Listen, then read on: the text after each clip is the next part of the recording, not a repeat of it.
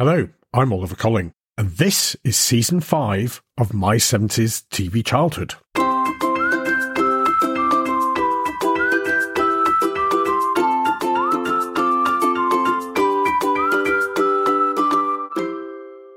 Hello, and welcome to Episode 1 of the 5th season of My 70s TV Childhood.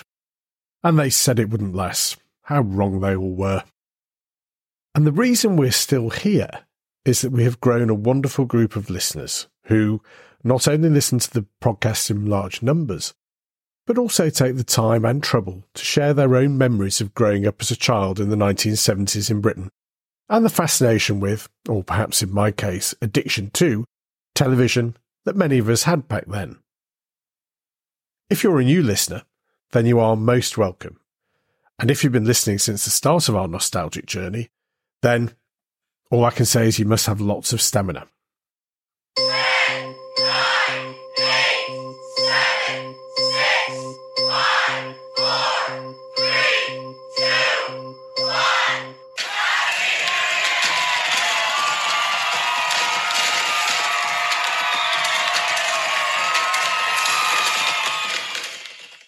It's a new year as I record this, so Happy New Year, everyone.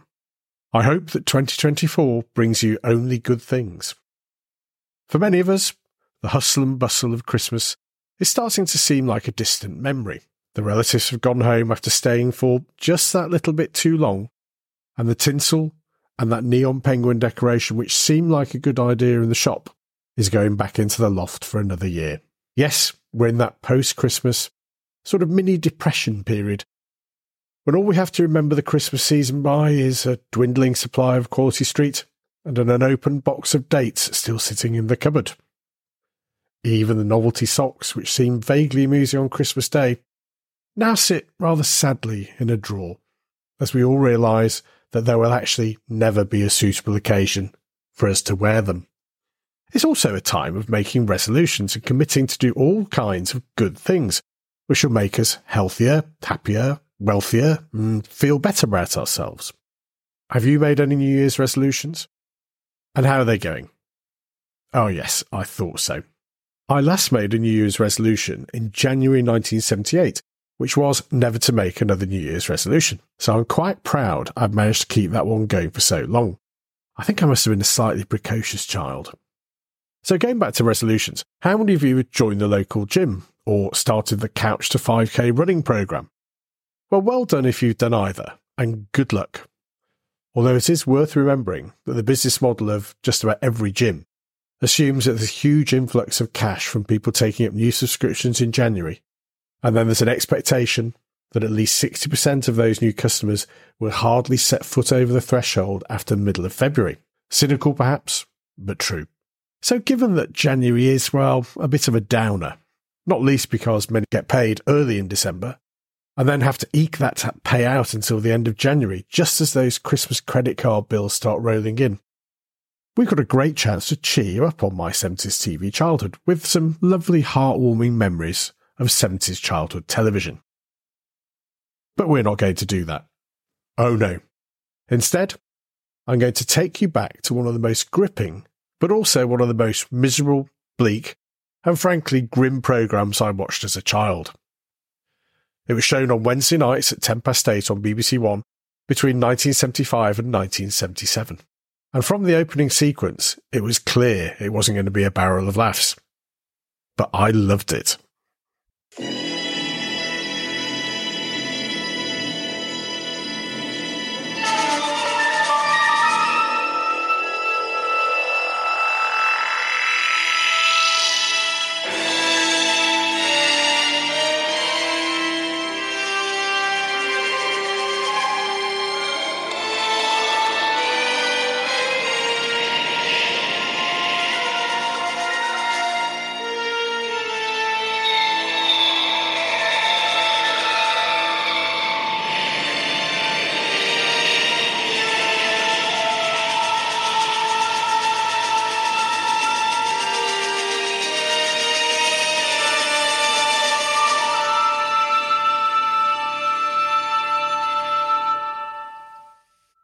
I remember the first episode vividly, and the opening titles in particular. I think it's one of the only shows I've ever seen where the entire backstory is played out in about 50 seconds, therefore meaning that no explanation, prologue, or even pilot episode is required.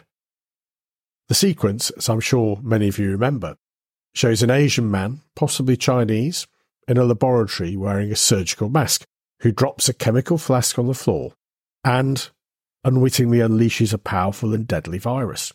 Rather than immediately self-isolating and booking a PCR test, the scientist rather unwisely gets on a plane, and we then see his passport stamped with Moskva, aka Moscow, where he has a sort of funny turn and drops dead in the airport. We then see more and more passport stamps showing worldwide destinations, which finally ends with London in big red letters, and the screen is filled with red, presumably signifying blood and death. It's all very clever, really, because what more do you need to know?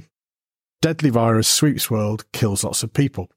I'll put up a link to the opening sequence on our blog at www.my70stvchildhood.com, where you can take a look and leave me your thoughts. While I'm on that subject, let me remind you of some of the other ways you can get in touch. You can tweet us at 70s TV Childhood, find us on Facebook and YouTube under the handle at My70s TV Childhood. We're also on LinkedIn, or if that's all too much for you, you can simply email me, oliver@my70stvchildhood.com. Anyway, back to Survivors and back to 1975. The opening episode introduced us to some of those who were to become the main protagonists. Two women, Jenny Richards and Abby Grant. Jenny, played by Lucy Fleming, is a normal, everyday woman living in London. I remember that she had a friend who was a doctor in a big London hospital, who tells her that hundreds of people are dying of this disease, but the government is covering up what's happening by claiming there's a flu epidemic. Oh, and I think she asked the doctor to see a friend of hers who had the disease. Yes, that's right, and once he's spilled the beans, it's clear that we and the country and probably the world are only going in one direction. Jenny's friend dies, and then the doctor becomes ill too and warns Jenny, who seems to have immunity from the disease, to get out of London before anarchy erupts, which, wisely, she does, although not without seeing lots of people dead or dying. There's plenty in this for young children with a vivid imagination. Lots of extras lying in the street, bodies hanging out of crashed cars, and the odd person staggering about before dropping dead.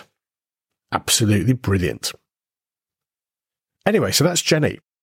We also meet Abby, played by Carolyn Seymour, who's a home county's wife in the sort of Margot from The Good Life type of mould, who gets the disease and falls into a coma, whilst her husband, played by Peter Bowles, looks after her. Ah, I hear you say, not another Peter Bowles starring role.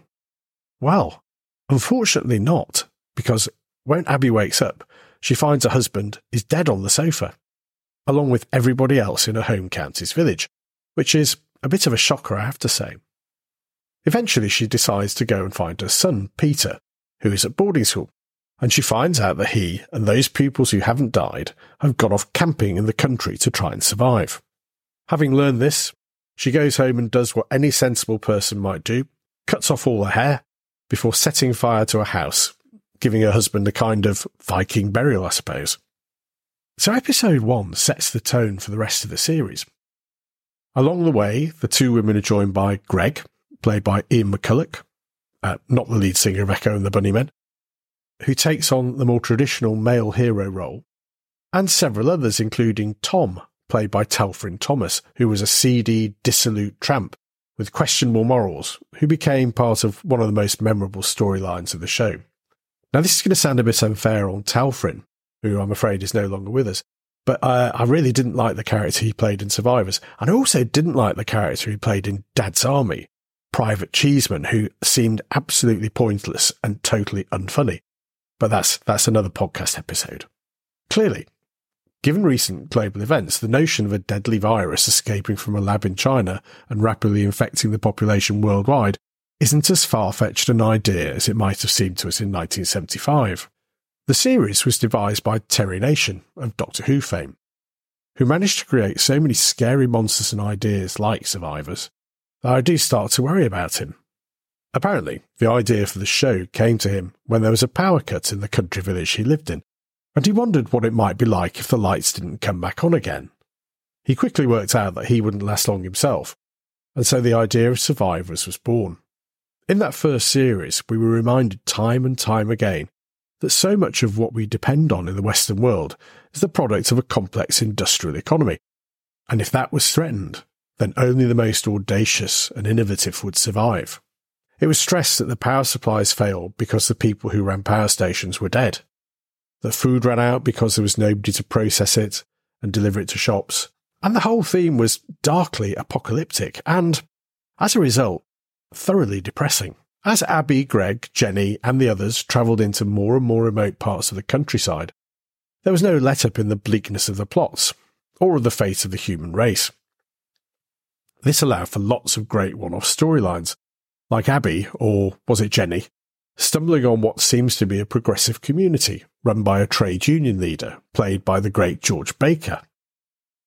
Even this brief promise of a positive future is quickly snuffed out when Baker turns out, surprise, surprise, to be a megalomaniac who summarily executes anyone he doesn't like the look of, causing Abby, or was it Jenny, I can't remember, to literally run for the hills. The storylines were a bit grim for the 8:10 slot on BBC One, when children like me might be sneaking a peek. In almost every episode, somebody met a violent death, and human behaviour was seen at its most cynical and destructive, all of which was great for us younger viewers. As the series went on, the group of survivors became more established and ended up living together on a country estate in a sort of commune, but even then they weren't safe. In what was the most memorable and shocking episode of the first series, Tom, the dodgy Welshman mentioned earlier, murders Wendy, one of the commune members, after she rejects his sexual overtures. Tom stays quiet, and the finger of guilt is pointed at Barney, a kindly, childlike man with what we would now call learning disabilities, who doesn't really understand what has happened, and who was a friend of Wendy. Barney is put on trial by members of the community and found guilty, and then, shockingly, is sentenced to death as a result. I remember the terrible scene where he's led outside by Greg, bewildered at what's going on, before we hear a gunshot and see the birds flying from nearby trees.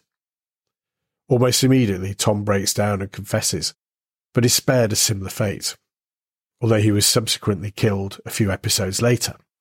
It's amazing how many people I've spoken to about Survivors who remember that episode above all others. There was no levity, no happy ending, just bleak and depressing events, which actually show that the characters we've been following through the series were just as fallible as those more obviously evil people they came across on their travels. Like many of the programmes we've featured on My 70s TV Childhood, I think that the first series of Survivors was the best. The second and third series were okay, I suppose, but another 20-odd episodes of unrelenting grimness became harder and harder to watch. I do remember that early in Series 2, we learned that Abby had left to go and find her son, or presumably Karen and Seymour have found a better paid gig somewhere else, and then half the regular cast were immediately killed off in a fire which destroyed their house. So in one episode, most of the characters we got to know in the first series were gone. And that's quite a difficult one for us as audiences to manage. By the time we got to the end of the third series, I think the writers were beginning to struggle, and we ended up, for some reason, with everyone going to Scotland and seeing that hydroelectricity and steam trains were going to be the saviour of the human race. So the start of a little bit of positivity there, I suppose.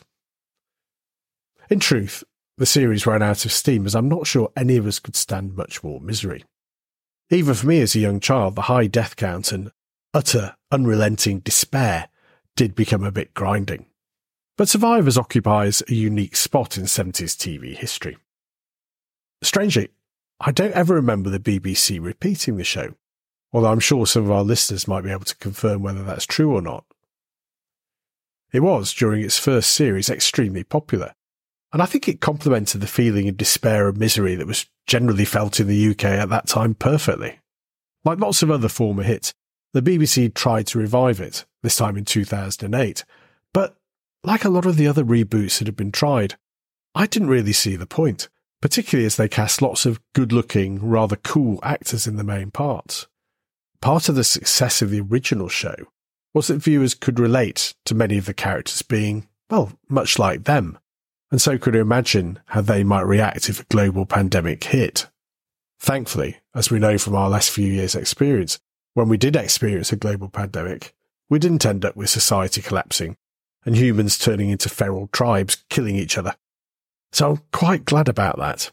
I think we should probably leave Survivor's incredibly bleak view of humanity in the past, where we can look back at it fondly. Do you remember Survivors? And am I being unkind in highlighting how unremittingly depressing it was? Let me know by commenting on our blog at www.my70stvchildhood.com or by contacting us via one of our many social media sites mentioned earlier in the episode. So I hope that's helped your new year get off to a thoroughly depressing start. Don't forget, it could be a lot worse than a long depressing January.